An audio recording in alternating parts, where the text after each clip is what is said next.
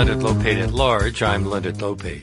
The mission of the Socially Relevant Film Festival is to promote the work of filmmakers who produce film content and tell human interest stories across a broad range of issues without resorting to gratuitous violence or the violent forms of filmmaking that have become so common in commercial narrative films. Since it was founded in 2013, it has presented over 600 films from 40 countries. This year's festival, its 10th, opens at the Walter Reed Theater at the Lincoln Center this coming Thursday, March 16th, and will run until the 31st elsewhere and online. And joining us now is the festival's founding artistic director, actress, and filmmaker, Nora Armani. Welcome back to our show. Thank you so much, Leonard. It's really a pleasure to be back. Well, I'm a believer in what you're doing here, so that's why you're back also. How many films are you offering this year?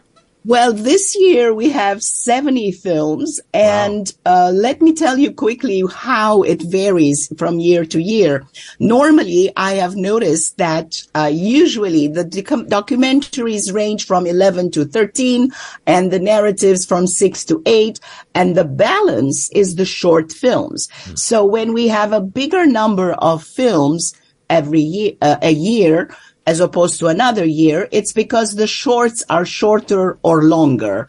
Does this make sense? Yes, of course, because you have time constraints, and you have a lot of films that you're showing this year. And the range of topics, climate change and women, immigration and refugees, go on, tell me some of the other things. Well, the interesting point about the topics is like climate change is one, LGBTQ is another, family and adoption came up this year. And when we first go into the festival's edition, any particular edition of the festival, we don't pre-decide what the themes are going to be. Every time I'm asked, so what's the theme this year? And I say, I don't know, because we have to listen to the filmmakers. We get the submissions, we sort them out, we kind of put aside the ones that are not quite fitting standard-wise or theme-wise or because they don't deal with a social issue or something like that, and then focus on the ones that we like and see what themes they that are floating to the surface. And I'm looking at some of the topics that you haven't mentioned, for example, immigration and refugees, indigenous peoples' rights, genocide and Holocaust, youth and children, disability, incarceration and freedom, politics and social equality, racism, life during lockdown. It's a wide range. It is. I mean, there are a lot of festivals who also show films like this, but they are not exclusively focused on them. And also some other festivals who are focused on one or another, like there is the Real Abilities, there is LGBTQ, there is other festivals that focus on one kind of social issue. But we decided to open up the whole spectrum and invite everybody in, depending on what filmmakers want to tell us. Well, I assume that none of these were considered for the Academy Awards because they're maybe a little too hard edge. Yeah, possibly. Or maybe under the Academy radar, let's say. But it doesn't rule out that maybe one of them will be eventually discovered or come into the radar, because it has happened that we work already for a few years now, a number of years now, with industry partners, and invariably films that screen, which are on our official selection, are invited by these industry partners for distribution on their outlets and channels. So that's already a first step, which means for many of these filmmakers, there is life after SRFF. So it doesn't end with the festival week. I mentioned that opening night is at the Walter Reed Theater at the Lincoln Center. Where else will it run? Well, it's we open at the Walter Reed. We became a bit daring this year. And as you were with us last year, which we are so grateful for, we were at the Eleanor Bunin Monroe, and we felt like maybe we need a bigger space for our 10th anniversary. So we went to the Walter Reed this year. Then we come downtown to Cinema Village. Friday, Saturday, and Sunday, we will be at Cinema Village. Then on the Monday, 20th, we move uptown to West Harlem, and we do the section of the festival which is called Rejoice, Resist, and that is about BIPOC films and filmmakers. And that will take place at Dear Mama, which on the 20th, MRHS, which is the Morningside Health and Retirement Services, and also on the 20th. Then on the 21st and 22nd, we go to Columbia University Maison Française. And on the 23rd, we close with the award ceremony, the in-person section at JCC Harlem. So we are uptown, downtown, midtown, everywhere this year. And also online. Yes, and online. Thank you for reminding me that. On the 24th, when all the in-person section is finished, most of the films, I'm saying most because with the exception of maybe a handful, have not got the rights to online screening. So those are not showing. But the majority of the program is available online the 24th of March, starting the 24th. Aren't screenings free for students with student ID at the Cinema Village on a standby basis? Yes, that's true. We have opened it up for students because already we have a very cheap fare rate ticket, which was $7. It's not available anymore because it was an early bird ticket. We always like to make it so low that people say, okay, I'm not going to get that important big coffee from Starbucks or wherever, and instead go see this movie if they want to. Well, this is much more worthwhile than Starbucks. Yeah. And at the same time, we decided that why not make it free for students? And that's what we are doing. With a student ID, any student can come, and chances are there will be room and they will be admitted. Now, you'll be opening the festival by giving out 3 honor awards and then screening a film called Shabu. Yeah. Tell us about that. On the 10th, on the occasion of the 10th anniversary, we decided to give out honor awards to 3 individuals who have done so much through their work, whether it's empowering women or social justice.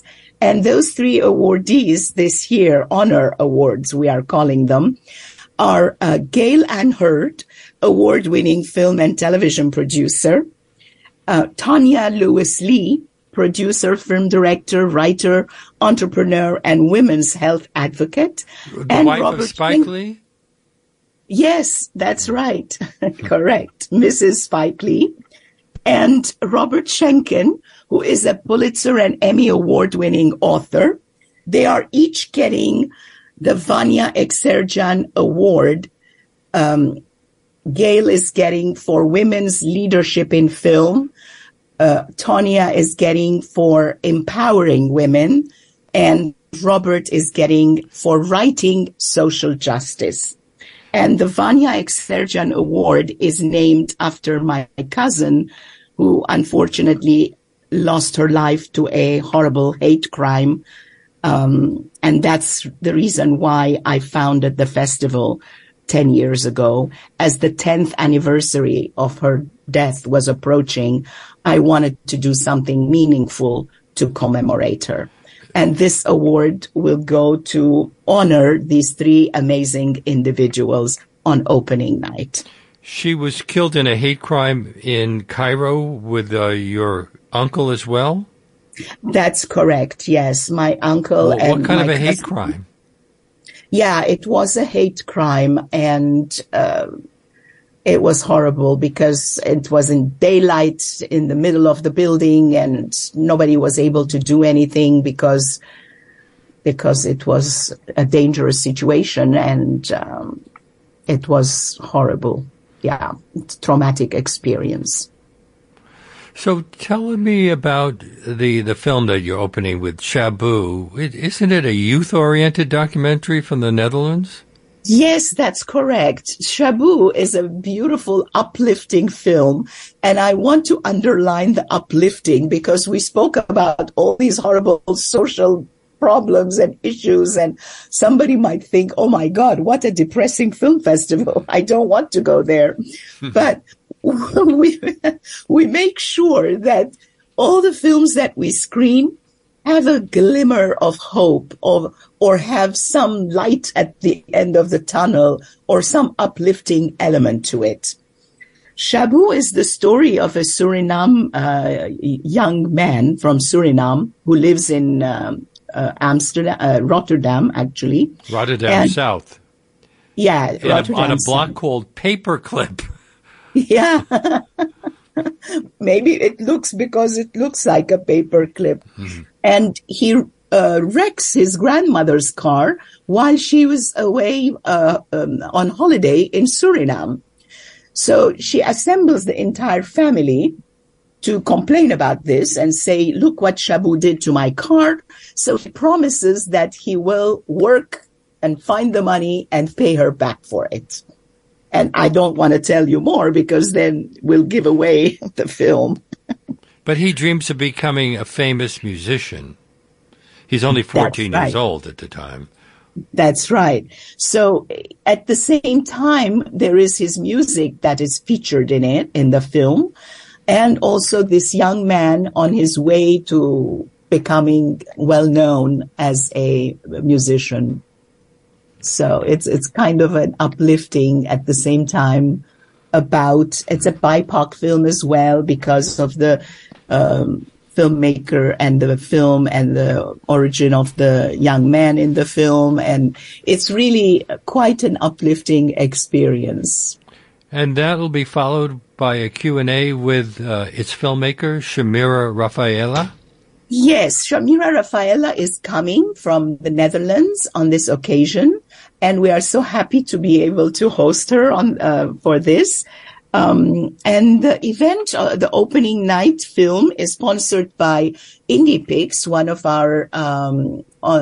our industry partners, and the Dutch Culture, which is the Consulate General of the Kingdom of Netherlands, and Dutch Culture is their cultural division in the United States.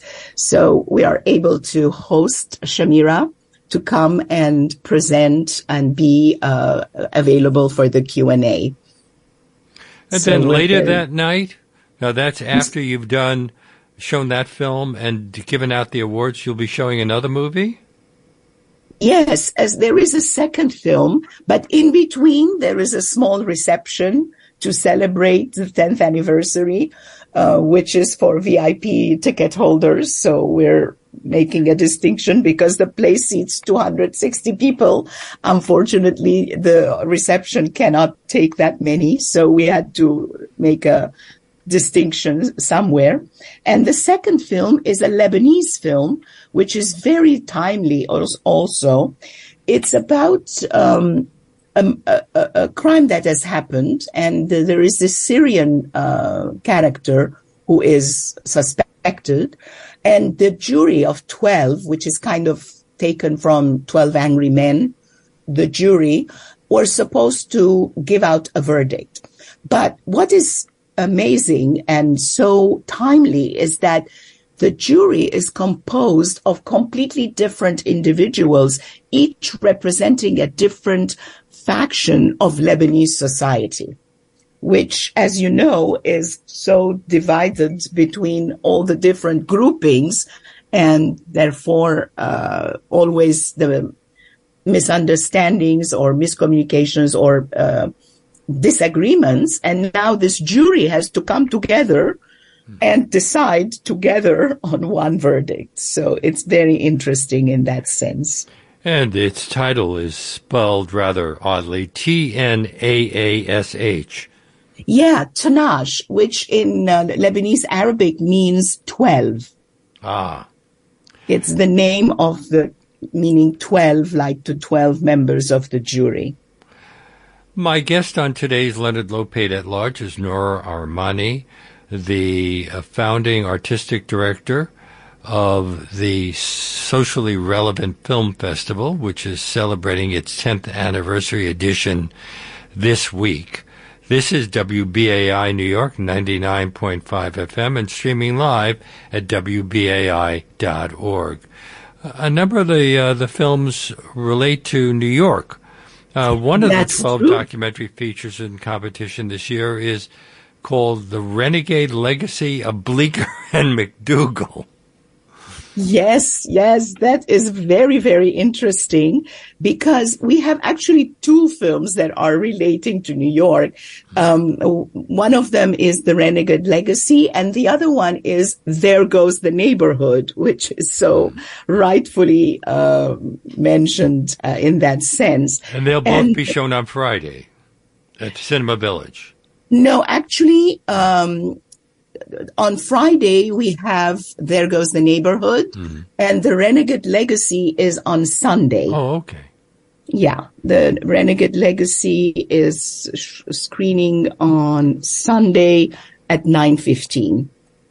And it's about the past of Greenwich Village, its cafes, Yes. its artists, the poets, musicians in the 60s. Yes. It's about the groundbreaking subversive poetry, radical music, and activism that started more than 50 years ago in small cafes in New York City and went on to help change the political and social nature of the U.S. And all this is interwoven into the current and important scenes of today's contemporary poets and singers and activists who have formed what New York is today. And it's filled with appearances of iconic legends. That documentary celebrates activity, creativity, protest, and original ways to fight conformity. And you will notice very familiar faces from that young poets generation in there. People who have continued to influence our thinking about the arts. Yes. The Village was just so important. There Goes the Neighborhood is about Queens, and it's about extreme, the fight against extreme gentrification. Yes, that's another film that talks about that. In the past, we've screened other films that had to do with gentrifications and neighborhoods completely being transformed, and even to the extreme. And we have screened films about Albany, where complete immigrant populations and immigrant neighborhoods have been bulldozed, and people have been made to move out of their decades-old homes and so on. And this one is no exception because we're always promoting films that have to do with, the or showing the flip side of gentrification and what it means to any kind of population. I'm interested in seeing it because I, by the way, have done radio shows on both of the topics that you're discussing. In this case, There Goes the Neighborhood, about the proposed Amazon headquarters in Queens and the No Towers, No Compromise campaign that followed. Yep, absolutely. Well, you're more than welcome, of course, I was a friend of the festival. You're welcome to come anytime to any of the screenings. Well, I plan to come to opening night because it sounds like it'll be just so much fun. Now, Yes, absolutely. Now, I mentioned that you have how many films altogether in this? 70. 70. We have So 70, we can't talk about all of them. No, But of course. What are some no. of the other ones that stand out in your mind? Well, for example, this year we also have a partnership with the Canadian Consulate General and Telefilm Canada, and we have put a program together called Voices of Canada series. And in the Voices of Canada series, on Friday, we have a documentary called Only Child. And that screens at 5 p.m. at Cinema Village on Friday, March 17.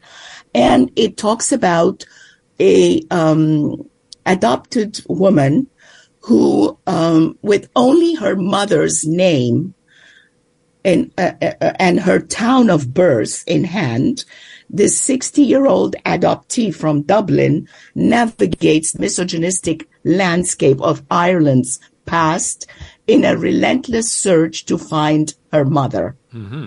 And the film chronicles the 20-year journey of this person and shows how the mores of that period of the unwed mothers and the teenage pregnancies and so on, how they have affected these people's lives. And this one is a very powerful film because I personally happen to know a friend of my husband's who recently discovered a new niece that came out came into their lives. And this was an adoptee that had been taken away from his sister. And years later, she found her mother. Another one that sticks out in my choices are Maya Land, Listening to the Bees, which is about the conflict that erupted between Maya beekeepers and the Mexican government in 2011, which kind of has to do with the genetically modified soy in the Yucatan Peninsula.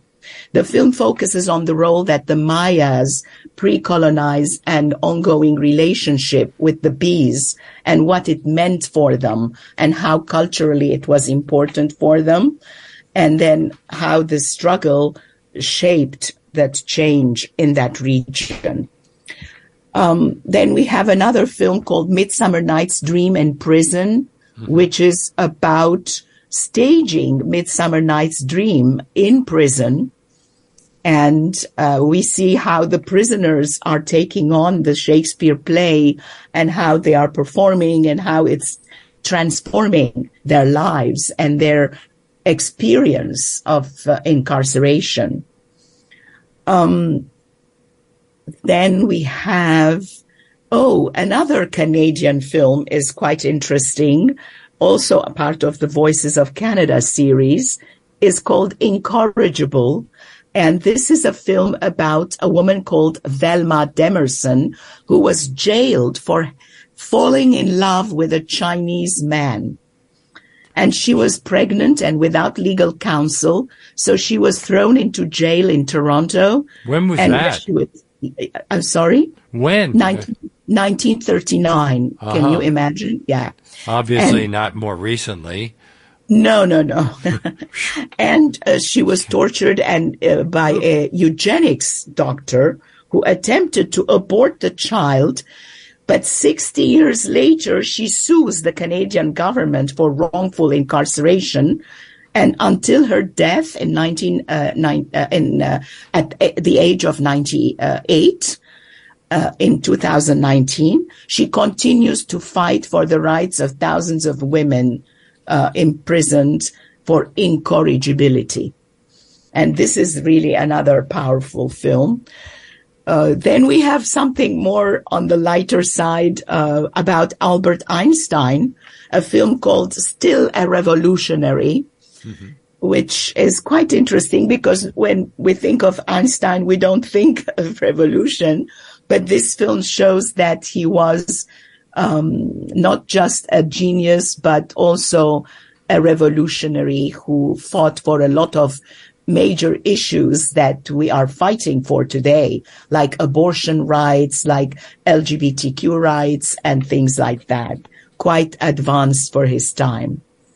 So, yeah, these are the documentaries. Oh, we have also a very interesting film from Olivier Morel. It's an American film, and French-American, by about Hélène Cixous, who is a intellectual, author, writer, playwright, thinker in France, very well respected. And the film chronicles a period of her life with her collaboration. And in the film, Cixous explores the wounds of our time and allows us to hear the cry of literature, the history of dozens of members of her German Jewish family who were assassinated in the death camps, and how this trauma affects and continues even during the recent wars of decolonization in Africa, because she was also from Algeria. So it's kind of all ties in together in an amazing way. And in the narrative features, we have some outstanding pieces too. Like there is a film called The Anxiety of Laughing, which is interesting because Joey, a young man disabled with cerebral palsy, is about to marry his able-bodied fiancée, Leah, against the objections of her mother, and their lives take a drastic turn when Leah is in a serious car accident. So suddenly, instead of caring, she becomes in need of care. And that decides who is disabled, really. And Asphalt is a beautiful film from Denmark, which is really attracting a lot of attention from the jury. And it's about a truck driver who accidentally comes across a young woman in the middle of the night as he's driving, and a relationship develops, which has a very surprising turn, which I'm not allowed to say. So, what else? Let me see. Well, before you go on to some more, haven't some of these films been screened at other film festivals? Actually, no, because we have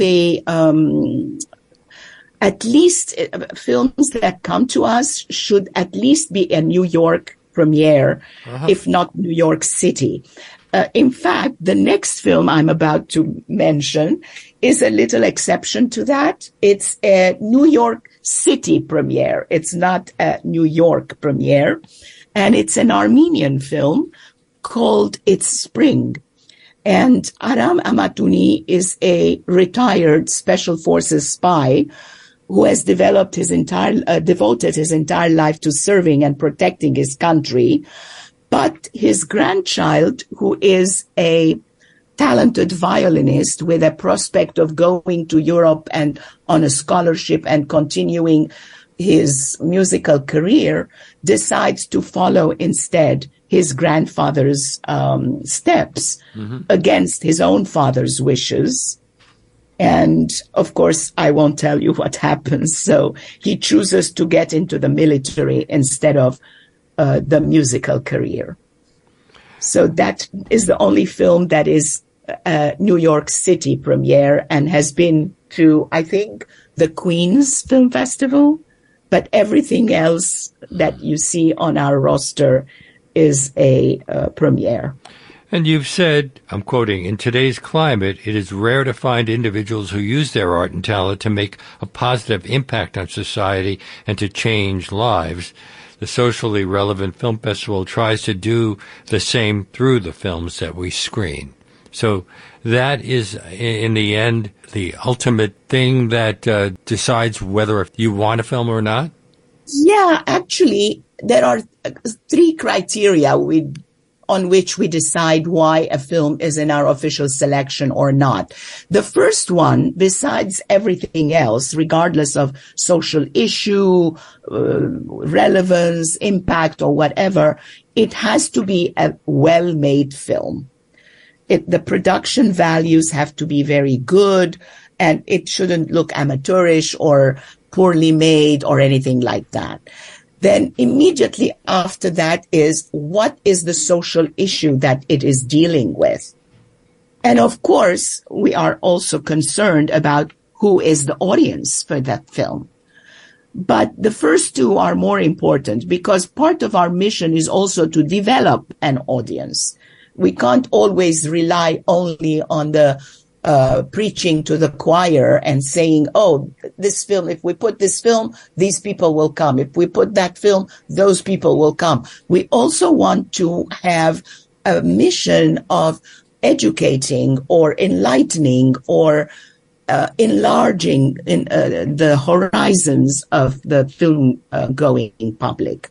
So therefore, that third element is important because we also have to think about not getting into a cinema where there are only 3 people watching. But at the same time, we want to make sure that the social issue and the quality of the film are the most important elements. You're listening to Let It Lopate at Large on WBAI New York 99.5 FM and streaming live at WBAI.org. It's movie time, $1 million movie. It's movie time, $1 million. I hope you're enjoying my conversation with Nora Armani. We have something interesting to offer. The first 6 donors to WBAI with a contribution of $70 or more can receive a pass to the festival, or 3 donors at $150 can win passes for 2, allowing them to see everything, including opening night VIP tickets. We're talking about the Socially Relevant Film Festival that begins this Thursday at the Walter Reed Theater at Lincoln Center. To take advantage of that, just go online to give2wbai.org or call 212-209-2950 during today's show, and we'll be happy to send you the passes. But be sure to make that tax deductible in the name, a donation in the name of Let It Lopate at Large, and thank you so much. And we thank you, Nora, for making those tickets available to our audience. All tickets to this are tax deductible? Yes, of course. I mean, to the extent that is allowed by law, there is such a phrase you have to say.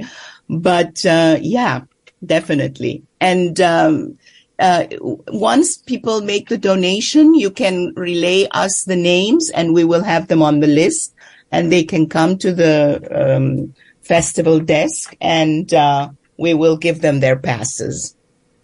Now, I should point out that you are an award-winning actor-filmmaker with international stage and screen credit, performing in many languages. What have you done recently here in New York? You've been off-Broadway, haven't you? Yeah, that's true. I did a play. I keep forgetting about my actress part. When the festival happens, it's like everything goes back. I was going to ask you about that, putting everything else aside, but go ahead. What are you? Yeah, everything goes to the back burner, but I have to keep reminding myself, and I thank you for reminding me. I did a play which was about repatriation to the Soviet Union after the Second World War. And a lot of people enthused by communist ideas and the hope for a better future and so on, dropped everything and went and repatriated to the Soviet Union, including the story of this heroine of mine that I was portraying. And, of course, they were severely disappointed. So it's the life of this woman who at 25 decides to go, despite her sister's advice against it, who is 10 years older than her and a little bit more wiser. She decides to go, and then we see how her life changes over the years, and she ages in front of our eyes until at the age of 85, after a lot of things that have happened to her, she finally passes away. So it was a very, a topic that was very close to my heart because members of my family, during that period of time repatriated to the Soviet Union. And this story was kind of, it rang a bell. So, so that was, now I'm developing it into a bigger, story because there are so many parallels between what was going on during the Stalin purges in the Soviet Union and what was happening in the United States during the McCarthy era. And funnily enough, both these men were called Joseph. I don't know if there is any coincidence in that, but as well as Joseph Stalin. Yeah, Joseph Stalin and Joseph McCarthy. Uh-huh. So very, very interesting. Now, your films have been screened everywhere. Your company is Paris-based? Yeah, I do have a film production company in Paris, which has produced films that have been in official selections at the Cannes, Rotterdam, and other film festivals. But right now I'm developing a couple of other projects as a producer and actor. I always keep saying I won't produce anything unless I'm also acting in it because it's so time consuming and so much energy that you put into it. So there is a choice that you have to make at some point. But I also did a film a few months ago, actually last May, which is supposed to be released at some point later this year. And it's called Absolute Dominion, directed by Lexi Alexander. And coincidentally, one of our honorees, Gail Ann Hurd, produced one of the films that Lexi did also. But that's not, I later found out about that. That's not how it happened, basically. So this is a very interesting topic, and it will be released on some major chain like Netflix or Disney or YouTube or Hulu or something like that. Well, looking over the list of accomplishments of Gail Ann Hurd, it's kind of incredible. She was Roger Corman's executive assistant and then rose to head of marketing at his company, New World Pictures. She was involved with the 1984 film Terminator, which she co-wrote. Also Aliens, The Abyss, Terminator 2, Judgment Day, Armageddon, although none of those sound like the sort of things that would work well within your socially relevant film festival. No, but actually we're honoring the person because she's been such a huge advocate of empowering women in the business. Well, she produced an award-winning documentary on the late Wilma Mankiller, the first woman to be elected principal chief of the Cherokee Nation. Exactly. And she's very much stood for the rights of women and leadership in the industry, as she herself is a great example of that. Well, you're also an actor and a filmmaker. Do you prepare the festival in your spare time? Actually, I'm not doing as much as I would like to as an actor and filmmaker, and I'm doing much more for the festival. But I'm hoping that now that it has gone 10 years and it has kind of established itself somehow, maybe I can have someone help me a little bit with the directing of the day-to-day or producing of the day-to-day elements of the festival so that I can be a little freer for my creative endeavors, which I badly miss, actually, I should say. But I also take a lot of pride and I love our filmmakers. That is the one thing that makes me really get out of bed and do everything and sleep late at night, wake up early. And we do interviews with all our filmmakers on our YouTube channel. This is something that was kind of COVID imposed because when in 2020 and 2021 we went online, we suddenly realized that we could now interview all the filmmakers and not have to limit ourselves to the ones who used to come to New York to attend the festival. And it started a tradition. So every Tuesday, Thursday, and Saturday leading up to the festival, we do meet the filmmakers interviews in which I group together different filmmakers and we talk to them. And all these interviews are available on our YouTube channel, on the festival's YouTube channel. So everybody gets a chance to talk. And that's when I do these talks with them, that's when I realize how much I love this festival and how much I love the filmmakers. And that's why it's very difficult for me to come to a clear-cut decision as to whether I should continue at full hands-on or should I take a step back or what to do. So I don't know. Although I assume that one feeds the next. But you include films from many different countries. Does that mean you have to travel to those countries to see them, or are these likely to have been screened at some festival where you could have seen a bunch of them? No, actually, unlike other festivals, I do travel. I do go to different festivals. I go less now than I used to do before I was running the Socially Relevant Film Festival. Unlike other festivals, we don't go to big festivals and kind of fish out the films that are doing well. On the contrary, we pride ourselves to be giving a platform or shining the spotlight on films that otherwise could easily go unnoticed or fly under somebody's radar.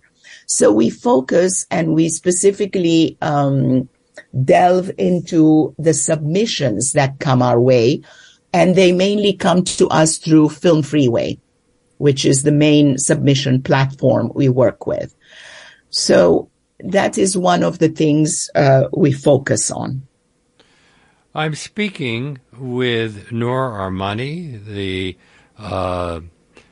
actress, filmmaker, and founding artistic director of the Socially Relevant Film Festival, which opens this Thursday here in New York at the Walter Reed Theater and then runs until the 31st of this month.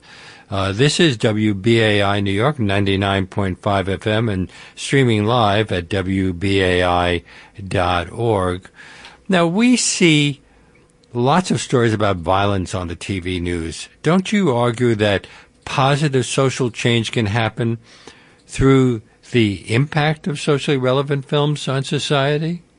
Absolutely. I am convinced that if you tell people about people's lives, like real people and what they are experiencing, a lot of things in society like racism, prejudice, hate, or whatever, all these terrible things that we experience on a daily basis happen because of lack of knowledge, basically. Lack of knowledge about the other and what the other is going through, and lack of empathy, lack of compassion because of not knowing.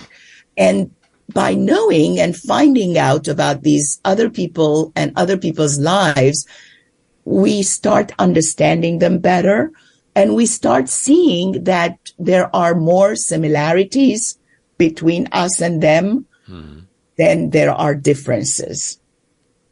And we focus on these similarities. And it definitely, I think, I don't want to say that we are already changing the world, because the world needs a much, much bigger effort to change. And it's not our poor little festival with its 650 films shown to date that is going to change it.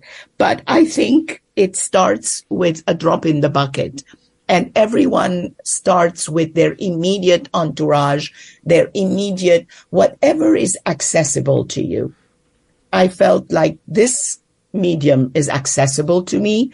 I had guest curated festivals before, And I had sworn never to do my own festival because I could see what it takes. Mm-hmm. But nonetheless, when this idea came to me, and especially the meaning that I mentioned at the beginning of the show, that the commemoration of my cousin and my uncle, then I was driven and I felt, no, we need to tell these alternative stories. We need to talk about human lives as far away as they may be from ours, because they are all enriching experiences.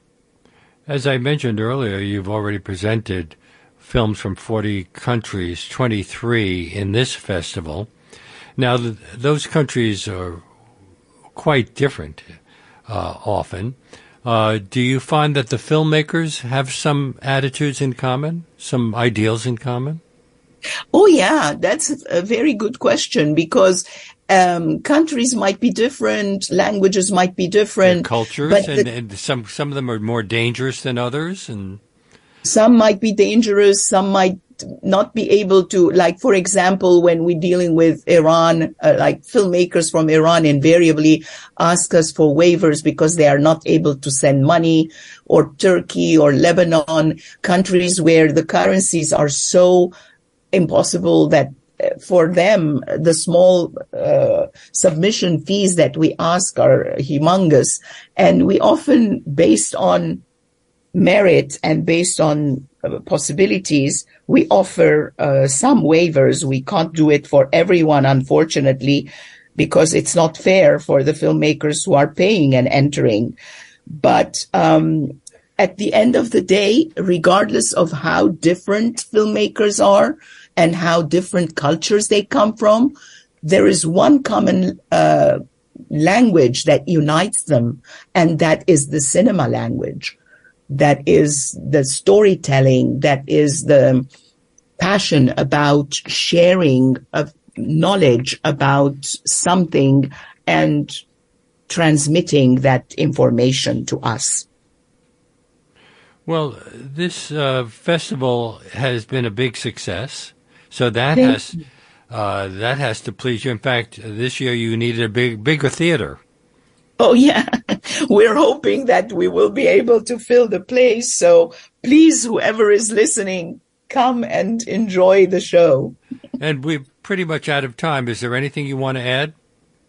Well, I want to thank you so much for being such a supporter of our event, and also for being there for our opening last year and doing I'm not going to go on stage this year, but that was a lot of fun last year.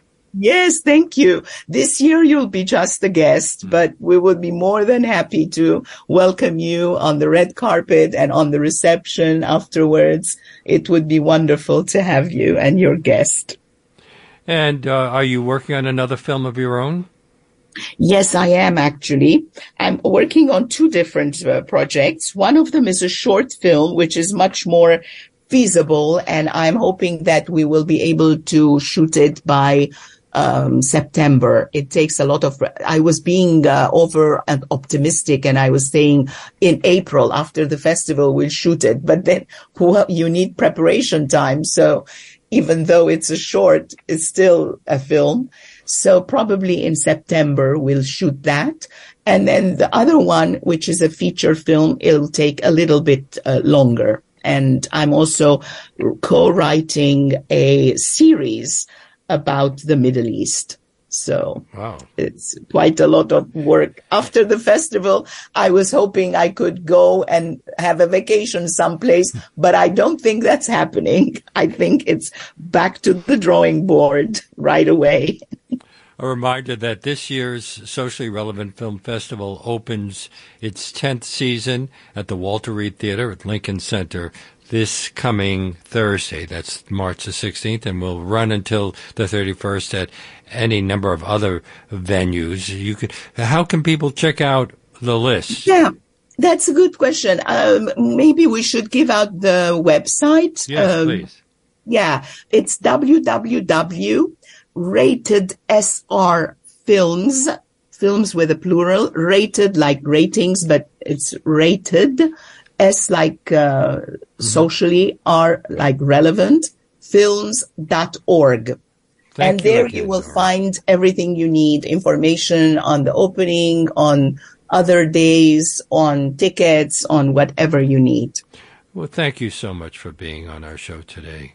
And thank you. And good luck with the festival. Thank you so much. And I have to excuse me for my voice, which is not normally like this, but I'm just winding down from a cold and it's kind of You were great. hoarse. Anyway, that brings us to the end of our show. If you're just discovering this program and would like to hear more about 1 hour deep dive interviews, you can access our over 700 past shows streaming on demand at WBAI.org. Our podcast, which recently surpassed 1 million plays, is available on iTunes, Apple, and everywhere else you get your podcasts. And if you'd like to write to me, my email address is leonardlopate@WBAI.org. Before I sign off today, I need to ask you to support WBAI to keep the show coming to you weekdays from 1 to 2 p.m. We're asking all of our listeners who have the means to do so to make a contribution at whatever level they're comfortable with by calling 212-209-2950 or by going online to give2WBAI.org right now. That's give and the number 2WBAI.org or 212-209-2950. This station is going through a rough time, has been since the pandemic began, and we need your help to keep bringing you this unique, in-depth content, information you usually don't get anywhere else. And as I mentioned earlier, the first 6 donors to WBAI with a contribution of $75 or more can each win a pass to the festival, or 3 who become $150 donors can win passes for 2, which will allow them to see everything, including the opening night VIP tickets. The festival begins this Thursday at the Walter Reed Theater at Lincoln Center, so why not make that call right now, 212-209-2950. Go online to give2WBAI.org. You might also consider becoming a sustaining member of the station, what we call a BAI Buddy, and during Women's History Month, we're offering the 8-gigabyte Women's History Collection and a WBAI tote bag to anyone who signs up to become a WBAI Buddy for $15 a month or more. But either way, I hope you'll call right now because BAI relies 100% on listener donations. We don't take ads or foundation grants, which allows us to be completely free speech radio.